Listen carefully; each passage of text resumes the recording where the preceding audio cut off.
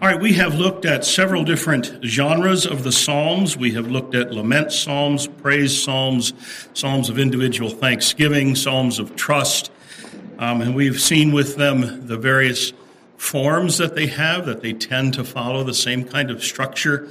And so we tried to outline that so that we can learn how to read and understand the Psalms.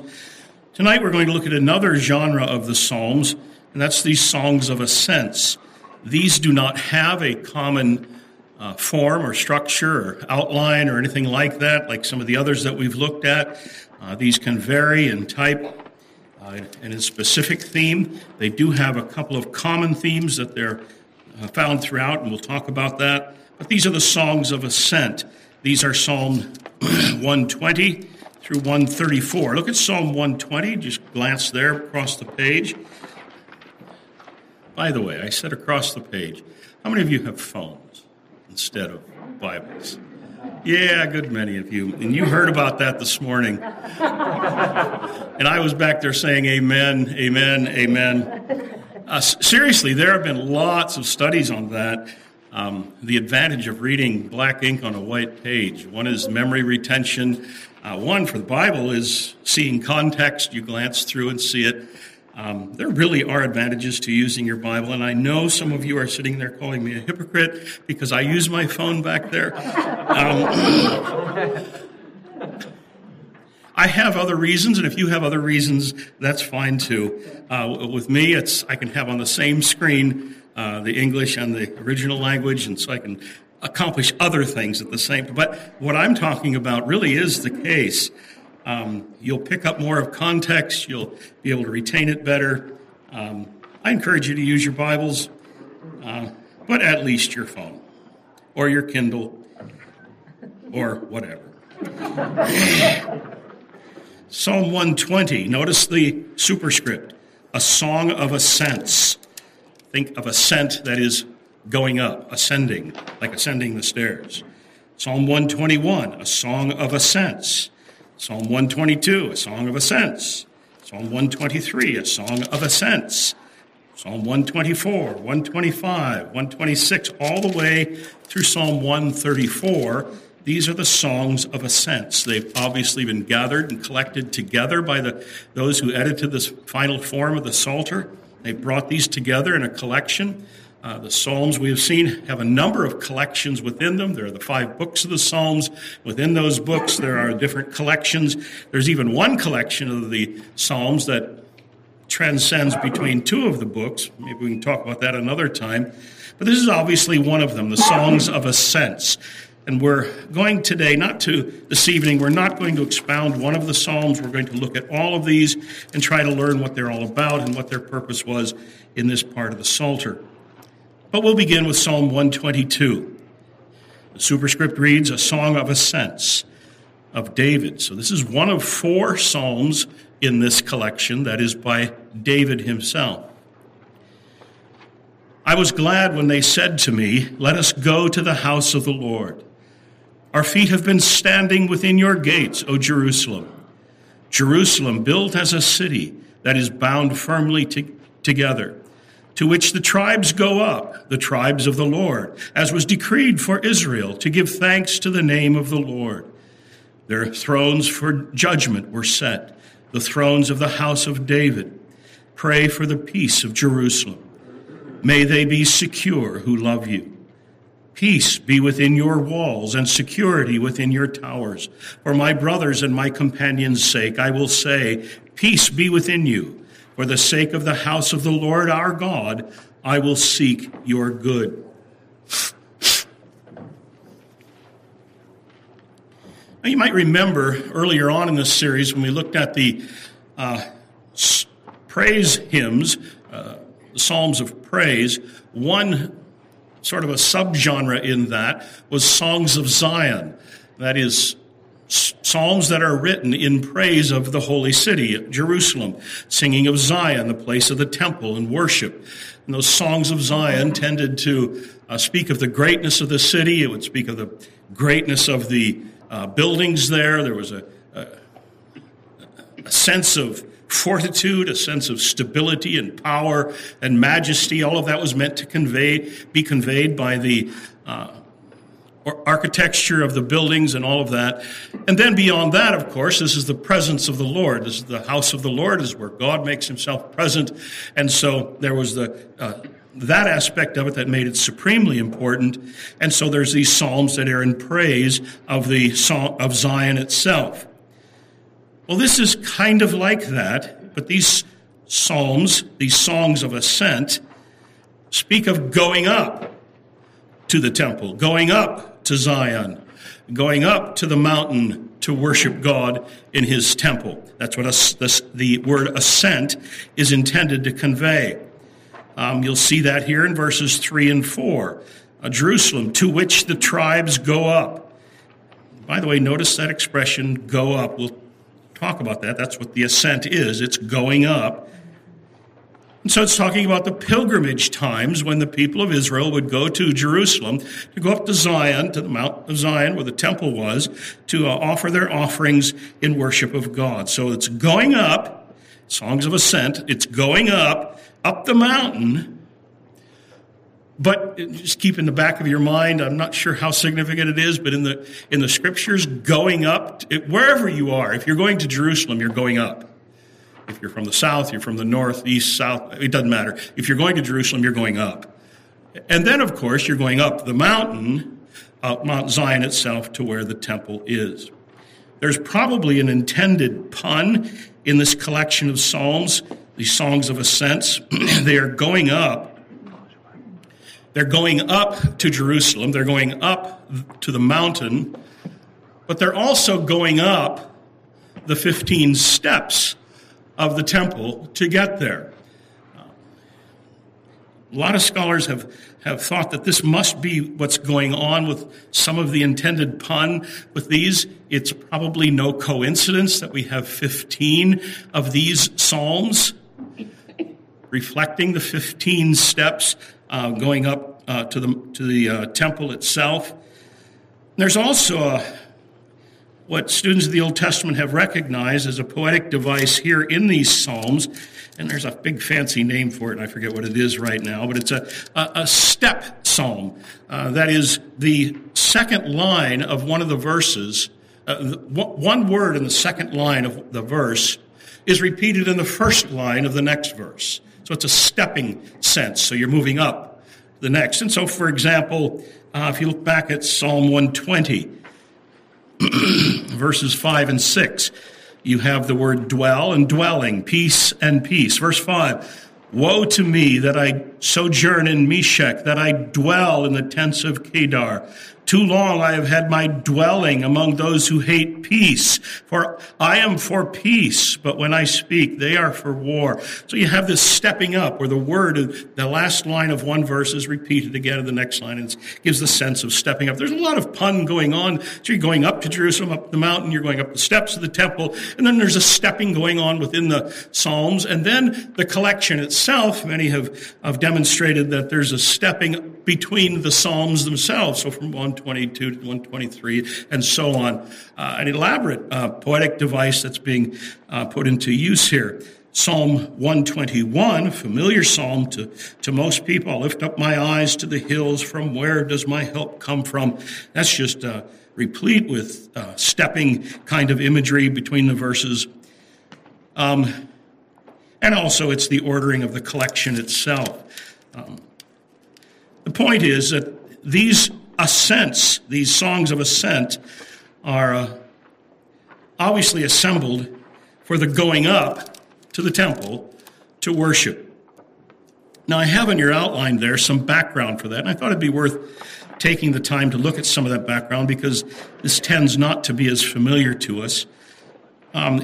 Look back at Deuteronomy chapter 12. Deuteronomy 12.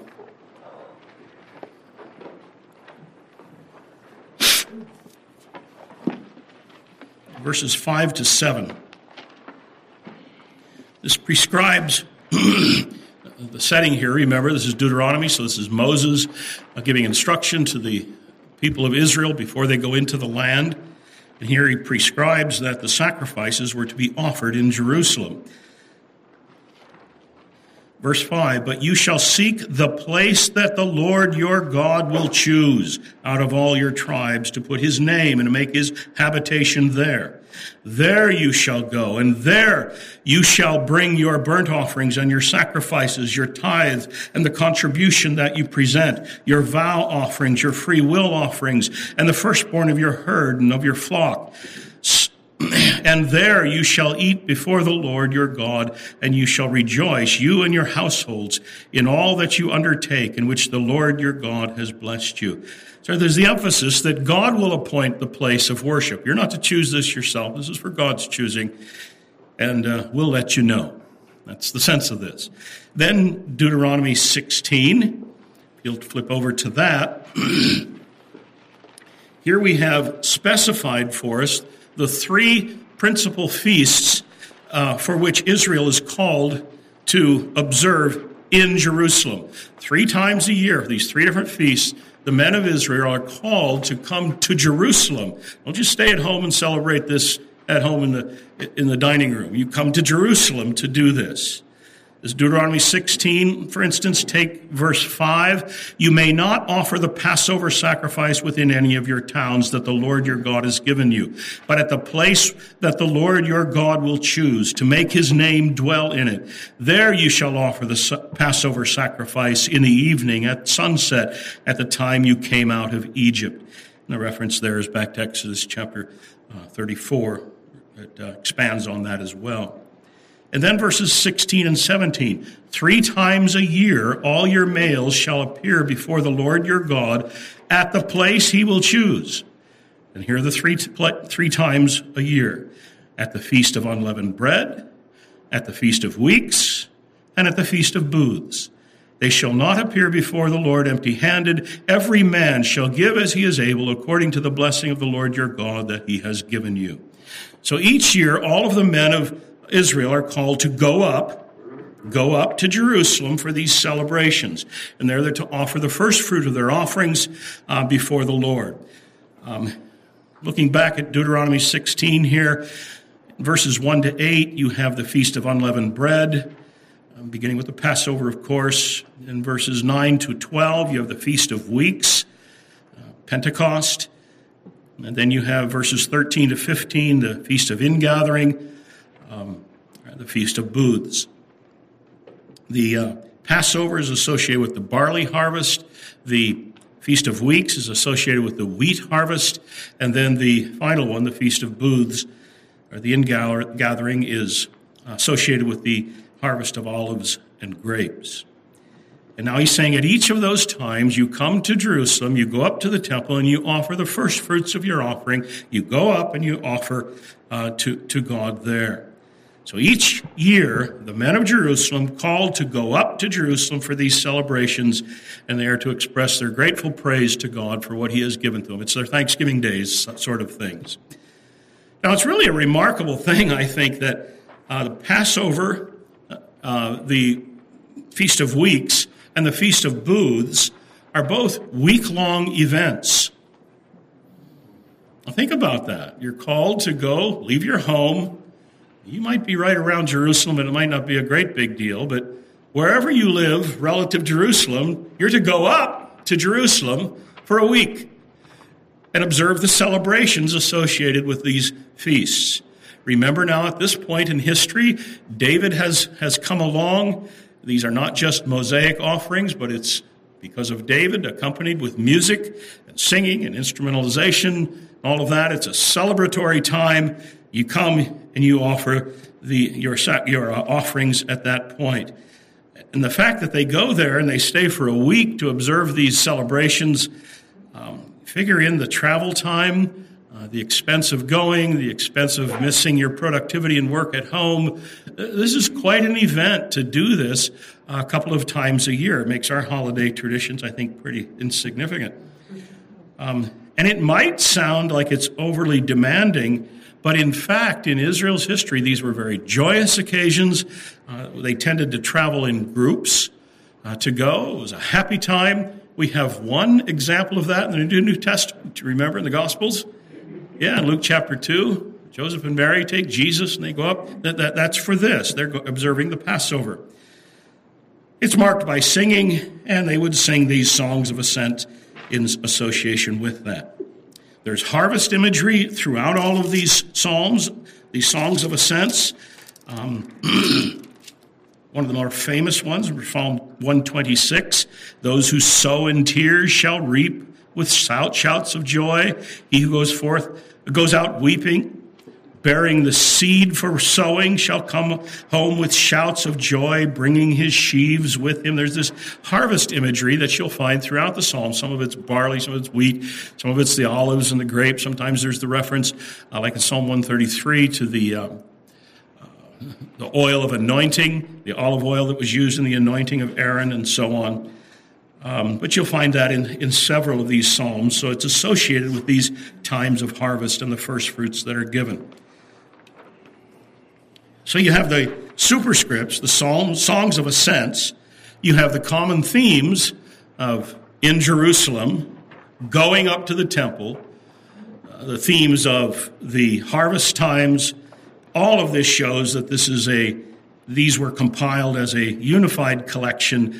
There's been some conjecture, it's maybe a little bit more than a conjecture, trying to put together all of the data to it, that these were originally compiled in association with Solomon's dedication of the temple, which would have been at the Feast of Booths as well. That may or may not be the case, but it just might be. It just might be.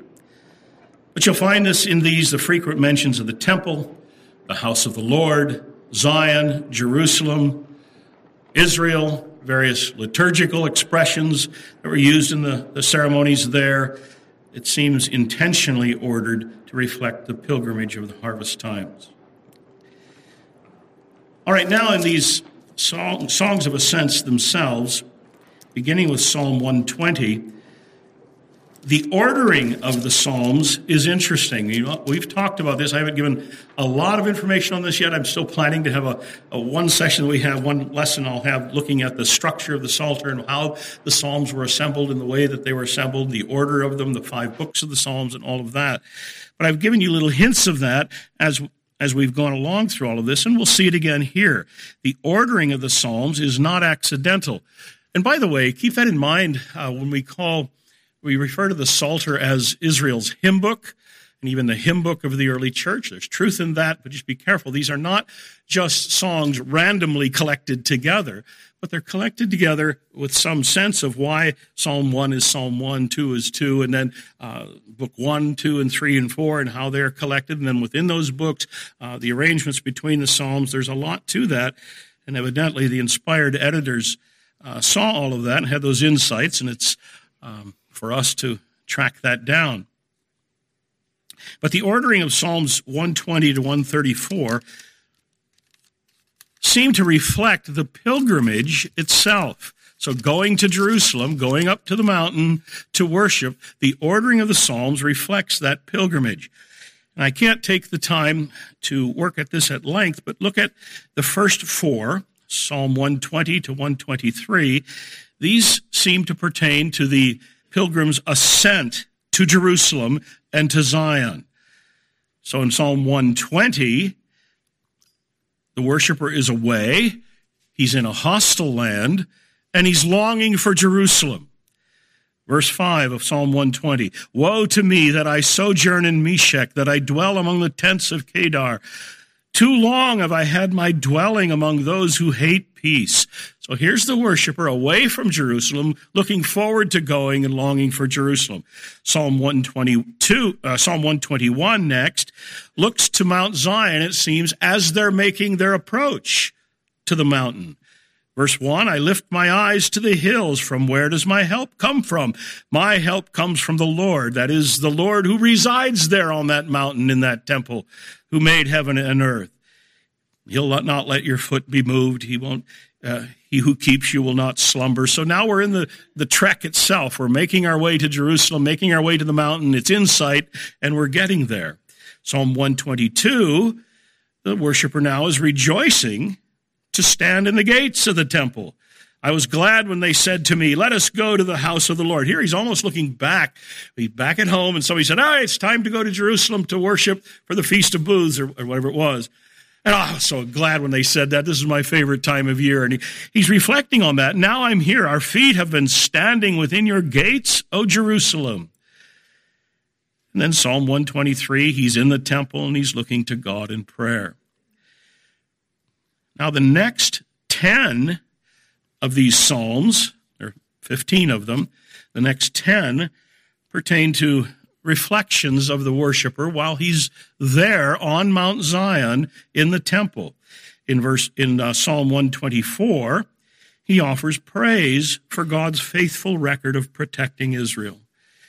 If it had not been the Lord who was on our side, let Israel now say, if it had not been the Lord who was on our side when people rose up against us, then they would have swallowed us up alive when their anger was kindled against us. Then the flood would have swept us away. The torrent would have gone over us. Then over us would have gone the raging waters. Blessed be the Lord who has not given us as prey to their teeth. We have escaped like a bird from the snare of the fowlers. The snare is broken and we have escaped. Our help is in the name of the Lord who made heaven and earth. So now we're on the mountain, and here, Psalm 124, offering praise for God's faithful record of protecting Israel. Psalm 125 expresses some blessedness of living under that protection. Verse 1, those who trust in the Lord are like Mount Zion, which cannot be moved but abides forever. The mountains surround Jerusalem, so the Lord surrounds his people from this time forth and forever. Psalm 126 is given to praise God for the restoration of Zion, praise for further restoration, comparing that to the time of harvest. Verses 1 and following, I think, make that clear. When the Lord restored the fortunes of Jerusalem, we were like those who dream. So this probably indicates this is a post-exilic psalm. And then Psalm 127 rejoices of God's enablement to build the house. And this is that famous passage that we've all read many times. Unless the Lord builds the house, those labor in vain that build it. Unless the Lord watches the city, the watchman stays awake in vain. Anyway, all of these psalms then tend to reflect the meditations of the worshiper as he's there standing on the mountain itself in the presence of God, and he's offering or singing these songs of praise. Psalm 129, praise for the thwarting of the enemies, and so on. The last psalm in this collection, Psalm 134, now we have the worshiper leaving the temple, and he petitions for continued blessing to come to him from Zion. Psalm 134, verse 1, come, bless the Lord, all you servants of the Lord who stand by night in the house of the Lord. Lift your hands to the holy place and bless the Lord. May the Lord bless you from Zion, he who made heaven and earth. So in other words, these psalms, in the collection itself and the ordering of the psalms, they tell a story. And on one level, it's just the worshiper himself making his approach to Jerusalem from home, standing in Jerusalem, standing on the mountain, and then departing from it, praising God at the beginning, asking God for petitioning God and praising him for the protection that he will give in the journey, and then praying for it on the way home as well. Well, with that ordering of the Psalms and the sort of story that it tells, it's difficult not to draw a line to a larger biblical metaphor, and that is life as a journey. That's a familiar imagery in the Bible from Abraham onwards, life as a journey. And so these Psalms have often been used in that sense and understood and prayed in that sense, asking God for his protection on our life journey. In fact, one of the most famous uses of Psalm 121, this famous psalm, I lift my eyes to the hills, where does my help come from? My help comes from the Lord, maker of heaven and earth. One of the most famous uses of that was when David Livingstone left for for his virgin mission work in Africa. He and his family read together Psalm 121, praying it together, and then, significantly, and I think understanding it well, jumped to Psalm 135 to pray that one together as well with the family. So Psalm 121, I look to the hills. Where's my help come from? My help comes from the Lord. He won't let my feet slumber. He watches over me day and night. He never slumbers. And then Psalm 135, which is given to an exposition of God's sovereign rule over all, that he accomplishes all that he intends to accomplish. For example, Psalm 135, verses 5 and 6, I know that the Lord is great and that our Lord is above all gods. Whatever the Lord pleases, he does in heaven and on earth, in seas and in all the deeps. So this was well chosen by the Livingstones to pray in that sense as he embarked on this wonderful ministry and virgin mission work to Africa.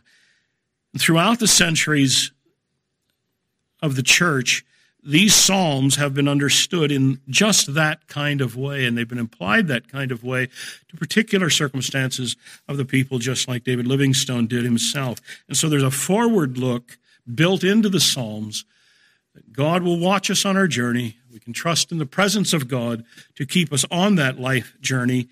And then Psalm 135, not capping it off, but coming next, and in that sense capping it off, trusting the God who rules over all to accomplish his purpose for his people.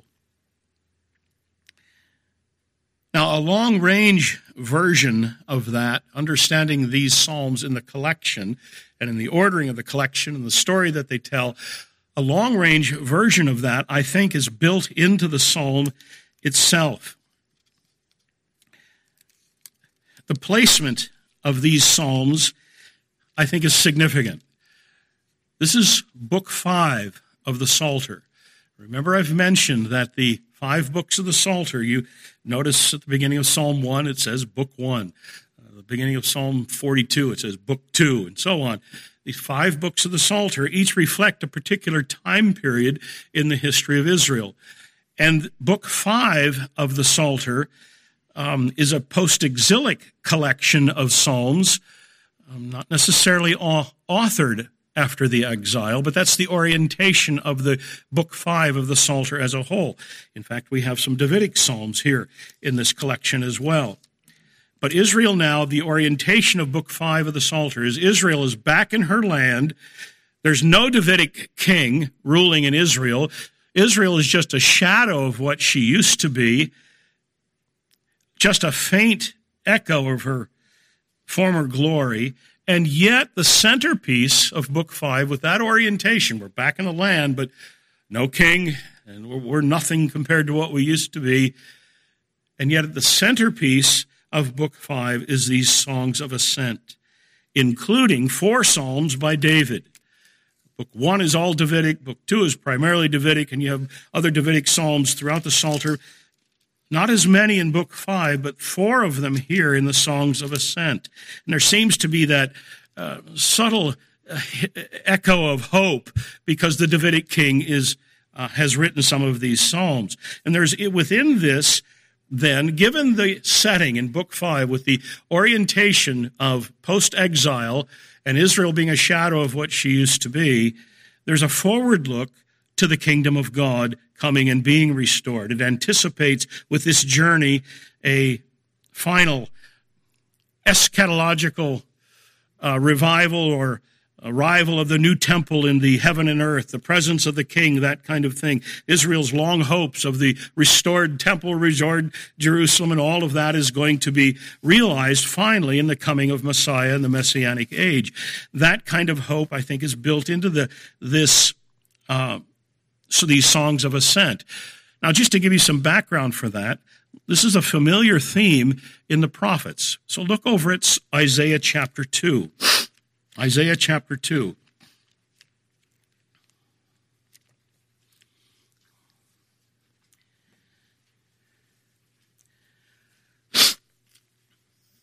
Look at verses 2 and 3. It shall come to pass in the latter days. that the mountain of the house of the Lord shall be established as the highest of the mountains, and shall be lifted up above the hills, and all nations shall flow into it. And many people shall come and say, Come, let us go up. There it is again, by the way. Let us go up to the mountain of the Lord, to the house of God, the God of Jacob, that he may teach his ways, and we may walk in his paths. For out of Zion shall go forth the law and the word of the Lord from Jerusalem. Now, if you'll just like to jot down, you can have Micah chapter 4 and verse 2, where these same words almost are repeated there.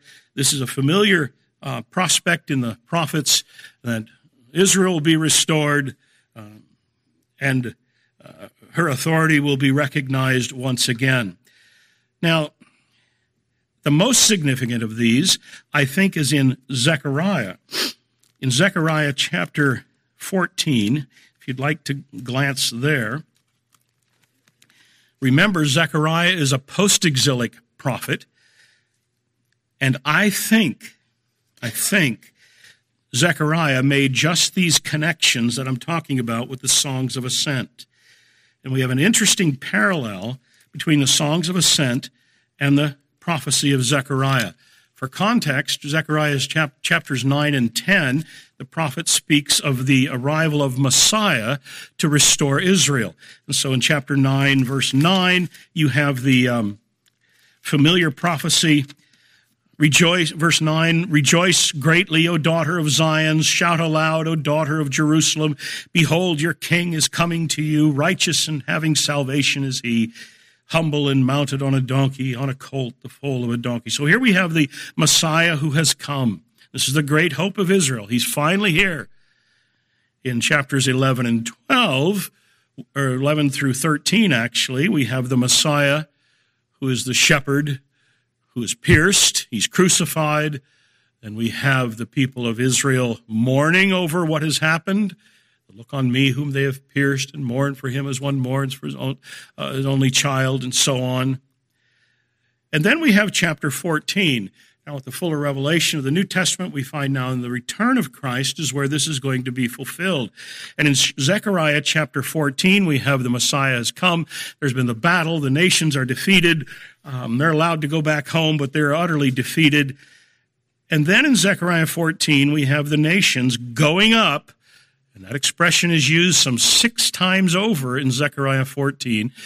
The nations going up to Jerusalem to worship at the Feast of Booths.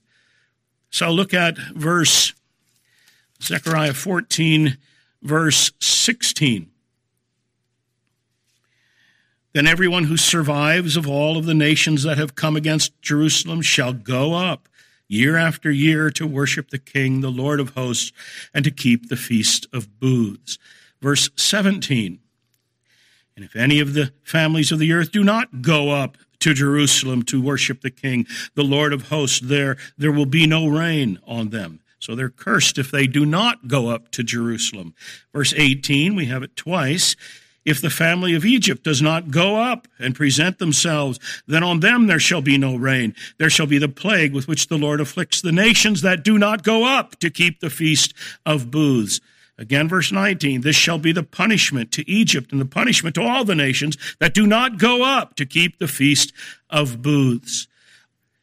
So in Zechariah's prophecy, he's picturing a time when the nations must go up to worship.